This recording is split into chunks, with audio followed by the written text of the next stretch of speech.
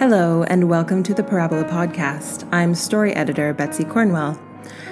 In this episode, we'll be looking at Volume 13, Number 1 of Parabola from spring 1988, The Creative Response, and I'll begin with the focus for the issue from editor Lorraine Kistley. Everything we do is art, says Syed Hossein Nasr in our interview with him in these pages, good art or bad art. The major part of this issue is devoted to the achievement of sacred art and the search of contemporary artists, and our contributors look at the context of the need to respond and to express in a form what is exchanged in a moment of that response. Dr. Nasr's comment affirms further that living is an art, that all are called to respond creatively to their lives. We are put under an obligation when we recognize, however dimly, that this is so. But we seldom understand how to meet this obligation, seldom see the demand in the moment it appears. It is possible to see that there is a difference between a reaction and a response.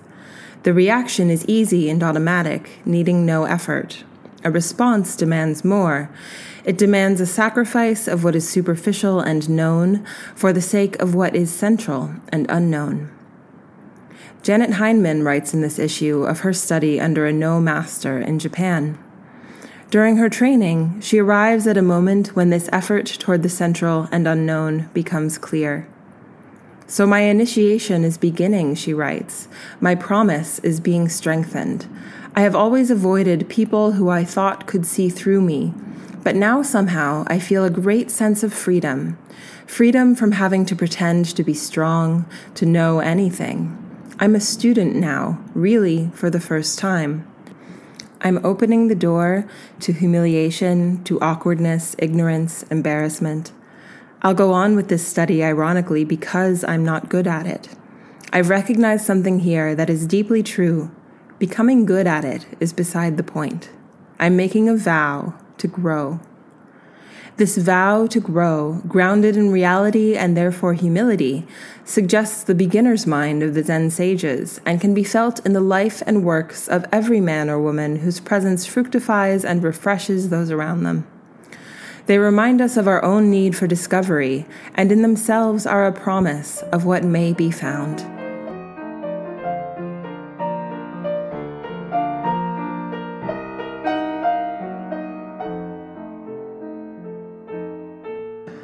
Let's turn now to P.L. Travers' essay from this issue, The Interviewer. He had written from a distant country, asking if he might come and see me to talk about a series of books known to us both for an article in his newspaper. He would not take much of my time, he assured me, just an hour or so between plane journeys.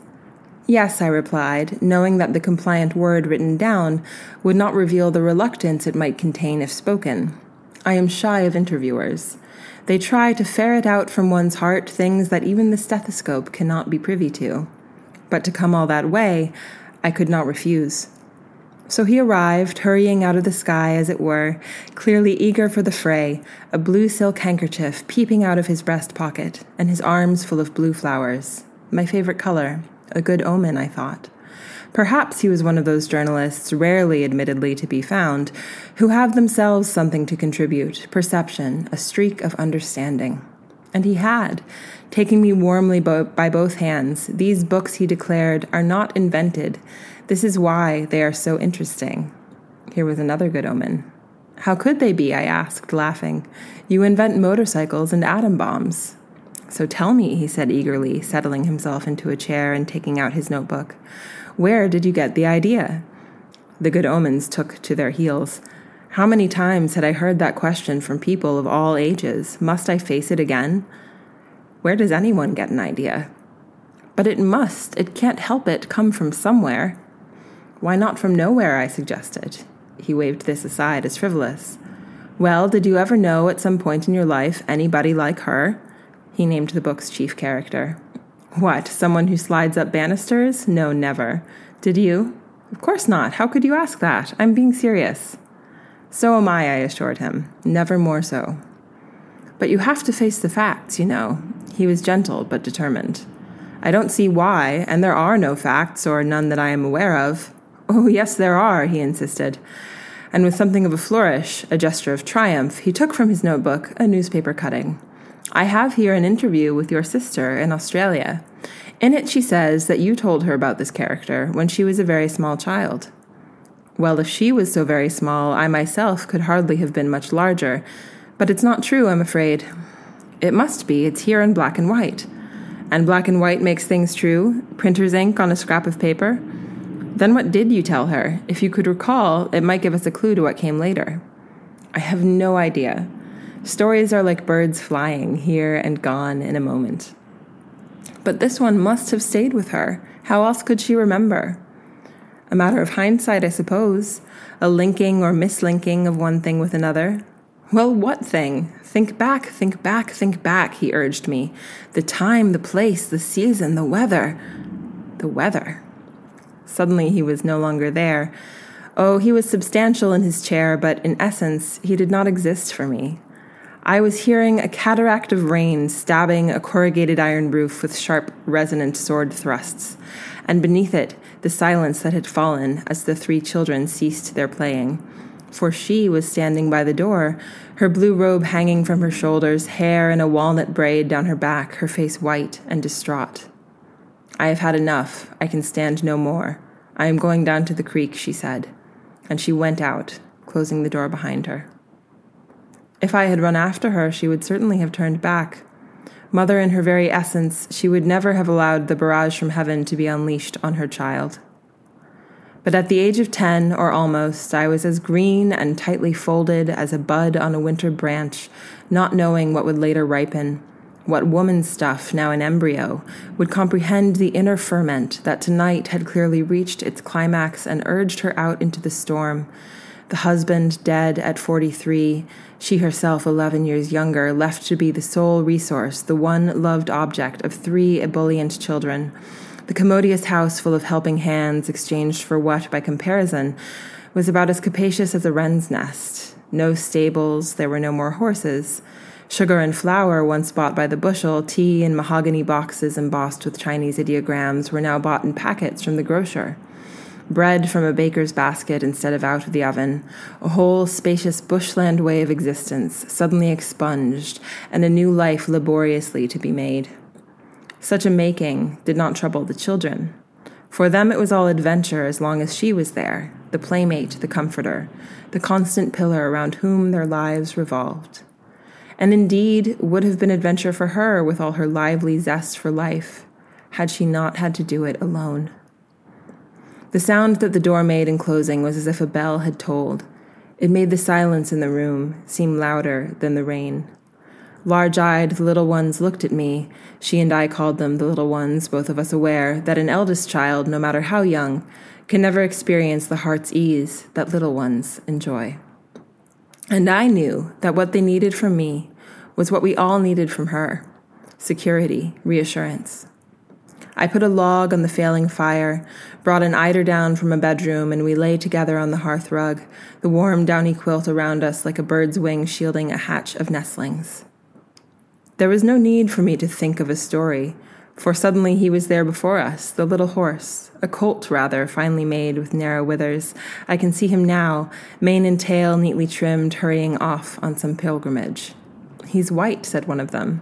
"Gray," said the other. "No," I told them, "spickled and speckled, like a guinea fowl." And there we were, all gathered behind him, watching him moving over the ocean, sparks of light flashing from his hooves as he trod the smooth, dark waters, head thrown up, scenting the way. "Perhaps he is going to his home." "No, he's coming from it," I said, "to a place that has no name. He can see it far away in the distance, a great big cloud of light." "Will he get there safe and sound?" "Of course, he is a magic horse." "The creek is not deep. There are crawfish in it. Surely no one could drown in it unless, like Ophelia in the picture, they lay down and let it cover them." "If he is magic, can he do anything? Fizzle up the world in a frying pan?" "Yes." "But the creek flows into a wide pool. Nobody knows how deep it is. We are not allowed there without a grown-up. A thrown stone has many rings around it." "Can he fly into the air without wings?" "Yes." "And dive to the bottom of the sea?" "Yes." What happens to children who have lost both parents? Do they go into children's homes and wear embroidered dressing gowns, embroidery that is really darning? Perhaps he will never get to the light. Oh, he will. Remember, he is magic. Will rich relations come and get us and turn us into poor relations? Is there corn in that land for him to eat? Yes, and a bundle of hay. Perhaps they will send us to different places, one here, another there. No one will be a little one. And a pail of water, all lit with light? Yes. Maybe she has gone from the creek to the pool. How long does it take a person to drown? Oh, I will be good, I promise. Could he carry us to the shiny land, all three on his back? Yes. I had to say yes, to comfort them, and also to comfort myself. But the horse was so small, not yet ready for burdens. I knew that he had to go alone. And somehow they must have known it too, for the three of us moved more closely together, drawing the eider down tightly around us, watching him toss up his speckled head as his hooves, dainty and precise, struck ever brighter sparks from the dark with never a splash from the water. I tried to think only of the horse and what would happen when he arrived. I was afraid of my other thoughts. The logs slipped sideways with a falling sound as they reddened in the grate, and at that moment she came in, rain streaming from her clothes and hair, looking young, forlorn, and lonely, but somehow with her mind made up. The little ones leapt and ran to her, crying, laughing, embracing her, drawing her into the warm room, squeezing the water out of her gown, kissing her in every possible place. And she gave herself to their ministrations, accepting the welcome gratefully, leaning on their joy. As they ran to find towels and dry clothes, she looked at me expectantly, waiting for me to go to her. But I turned away without a word and went to light the Primus stove, a thing I was not supposed to do, it was only for grown-ups. When the kettle came to the boil, I filled a rubber hot water bottle and took it to her room. They were all in the big bed, all of them, the little ones huddled on either side, holding her tightly, safely, between them as they told her excitedly the story of the horse. She looked at me across their heads and lovingly held out her arms. But I stood silent in the doorway, and with all the strength I could find in myself, flung the hot water bottle at her and went to my own room. "Oh, you cold-hearted child," she cried. "The others are so pleased to see me. What has happened to you?" I could not answer. It was true, however, that I was cold, not only in my heart, but throughout the whole of my body. I lay in my bed, still as a stone, feeling and knowing nothing. All that was now. It was still now when I roused myself and found I had been thinking aloud, and also that I was weeping. I looked across at the interviewer, who, when I had last been aware of him, had been madly scribbling in his notebook. But his chair was empty, and in my lap lay the blue silk handkerchief and a note on a strip of paper. He must have quietly slipped away and left me to my tears, the tears that had stayed unshed within me, forgotten, concealed, biding their time till something they needed called them forth. And as the blue handkerchief absorbed them, they had been a delicate gesture. I knew they were not for myself only. The tight green bud had long unfolded, and now I could go with her through the storm, silently sharing what then had moved in her mind, the bed once proportionate to conjugal life, with its whispered, sleepy confabulations, yin breath and yang breath flowing together, naked foot over naked foot. The day dissolved, absolved by the night, was now as wide as a desert. What had once been borne by two had now to be carried by one. Fullness had become emptiness. I wept for her, and at the same time could not allow myself to rejoice that she had come back through the door, to be still the pillar, the sharer of all joys and sorrows, loving and loved for the rest of her life. I put the handkerchief away and took up the strip of paper. "I have my answer," it said. The horse that can do everything. It is wonderful that from so much sorrow, such happiness could come." His answer indeed. I flew to the door, hoping that I could catch him, but the little street, like his chair, was empty. Only at the end of it a young man leaping into a taxi. I would like to have shouted wildly, "Stop!" But what would the neighbors think? A citizen held to be relatively sane, shouting "stop" to nothing. Besides, I knew he would hurry home to tap out on his typewriter his gleanings from the morning. Tomorrow they would be in black and white on a host of breakfast tables, a fallacious account of a book's begetting transmogrified into fact. Nothing could stop that happening. But if I could have brought him back, I would have told him that there are no answers. There are only questions. Fallible creatures that we are, and being ourselves in question, we inevitably demand answers to ease the lack within us. All things must be capable of explanation. Every effect must have a cause, each problem a solution. It is thus that we arrive at conclusion, for conclusion brings about the ending that we mistake for an answer. That's finished, we say mendaciously. We can go on to something else. But nothing in life, nor perhaps in death, is ever really finished. A book, for instance, is no book at all, unless when we come to the last page, it goes on and on within us. You, I would say to the interviewer, took the magic horse for an answer, the clue, the code to be cracked. It did not occur to you to inquire from whence the idea came to the child, or whether at some point in her life she had encountered such a creature, nor indeed what lay beneath the horse, the cause of which he was the effect. And the cause beneath that cause. Doubtless, had you pursued this course, you would have had to fall back on that too much bandied about unconscious, which people with little knowledge of psychology, and even those with much, make use of as a sort of psychic ragbag in which to throw any old concept. I have pondered long upon that phrase, is the unconscious unconscious of itself, and never felt quite at home with it. There seemed to be something lacking. Then I read in a book by Sri Mahada Ashish of Mirtola that in his view it should be properly translated as the unconscious. But would such a large, ungainly word take root in common parlance? I tried it on several scholarly minds, but while its accuracy was accepted, it was not received with enthusiasm. They would stick to their old-fashioned fallacies. Later, however, one of our leading analytical psychologists, being quoted in the magazine Resurgence, set all my unease at ease. It means, he said, and I verified this with one of his confrères, it means simply the unknown.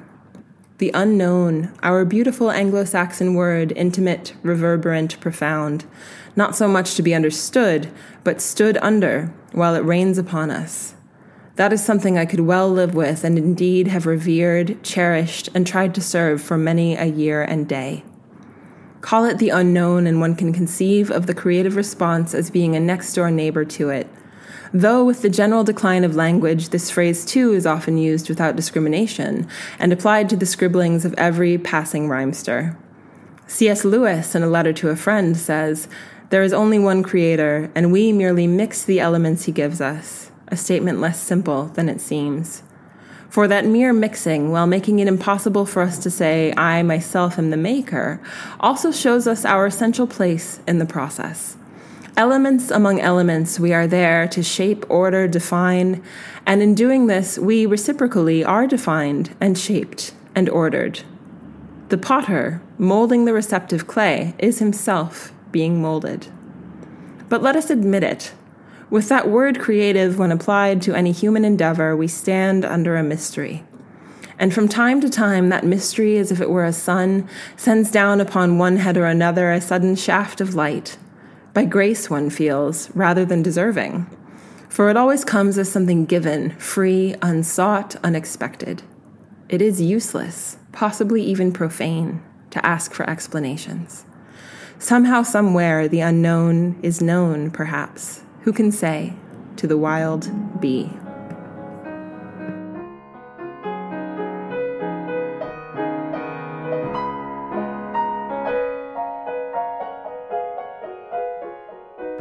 Our time for this month's podcast has come to an end.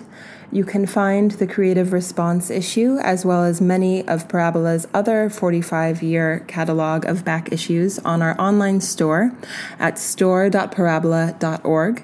And I hope you'll also join us online on Facebook, Instagram, and Twitter. I'm Betsy Cornwell, and this has been the Parabola Podcast. Thank you for listening.